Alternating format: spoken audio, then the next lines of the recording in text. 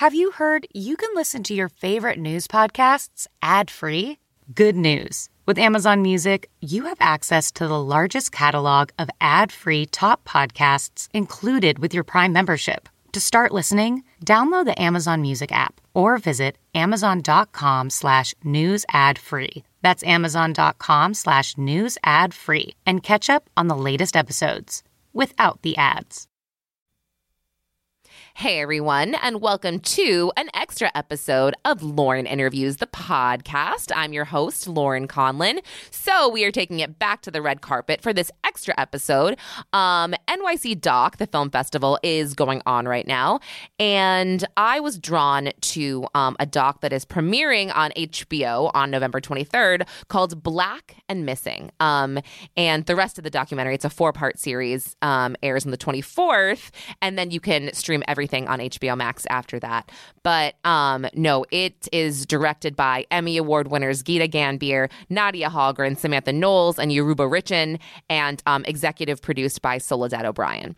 So it really just shines a light on Black missing persons cases and how they are not treated the same as white missing persons cases. And I'm not trying to stir up any controversy. This is just a fact. This is actual facts that were pulled, and you'll see in the documentary. But I got to go to the premiere, and I was on the red carpet, and I wanted to play you guys some sound bites that I think you'll appreciate. And sorry about the audio. Sometimes it's a little fuzzy or a little just sounds distant, but I'm working on making that better. But no, I'm going to play some sound bites for you, and then I will be right back. Thank you. Now, Soledad, I am so excited to see this. This really captured my attention for many reasons, but I just want to know, what drew you to this project initially? I think I've just been covering the stories of marginalized people. I mean, Black Americans for a really long time, and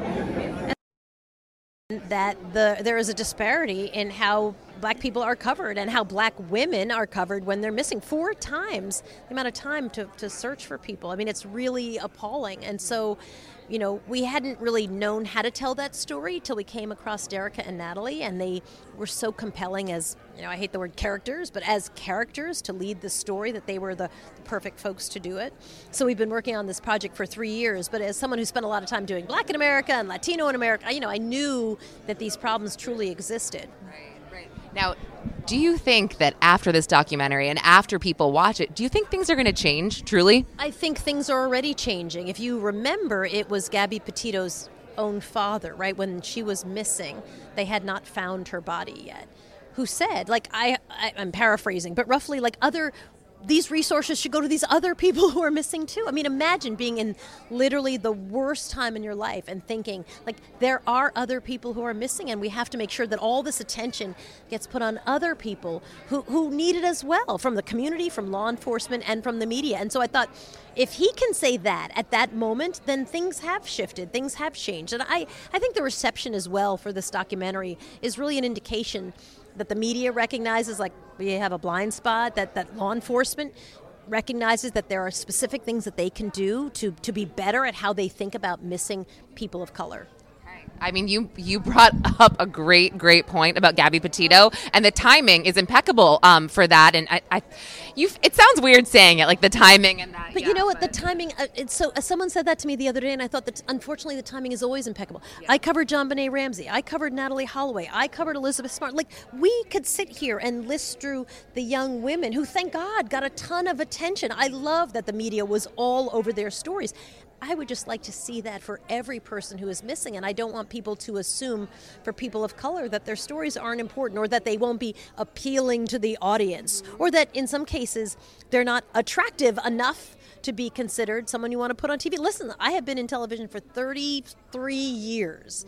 That is a consideration. It just is. Okay, so I hope you enjoyed hearing from Gita and Soledad and just how much this project means to them, and just how much we need to raise awareness and treat these cases the same. And just, I don't know, put increased pressure on police departments to keep these cases of these, the Black missing persons active and open. Anyway, guys, if you like this podcast, don't forget to rate and subscribe on Apple. And you can follow me on Instagram at Lauren_interviews and on Twitter at Conlin_Lauren. And until next time, thanks for listening.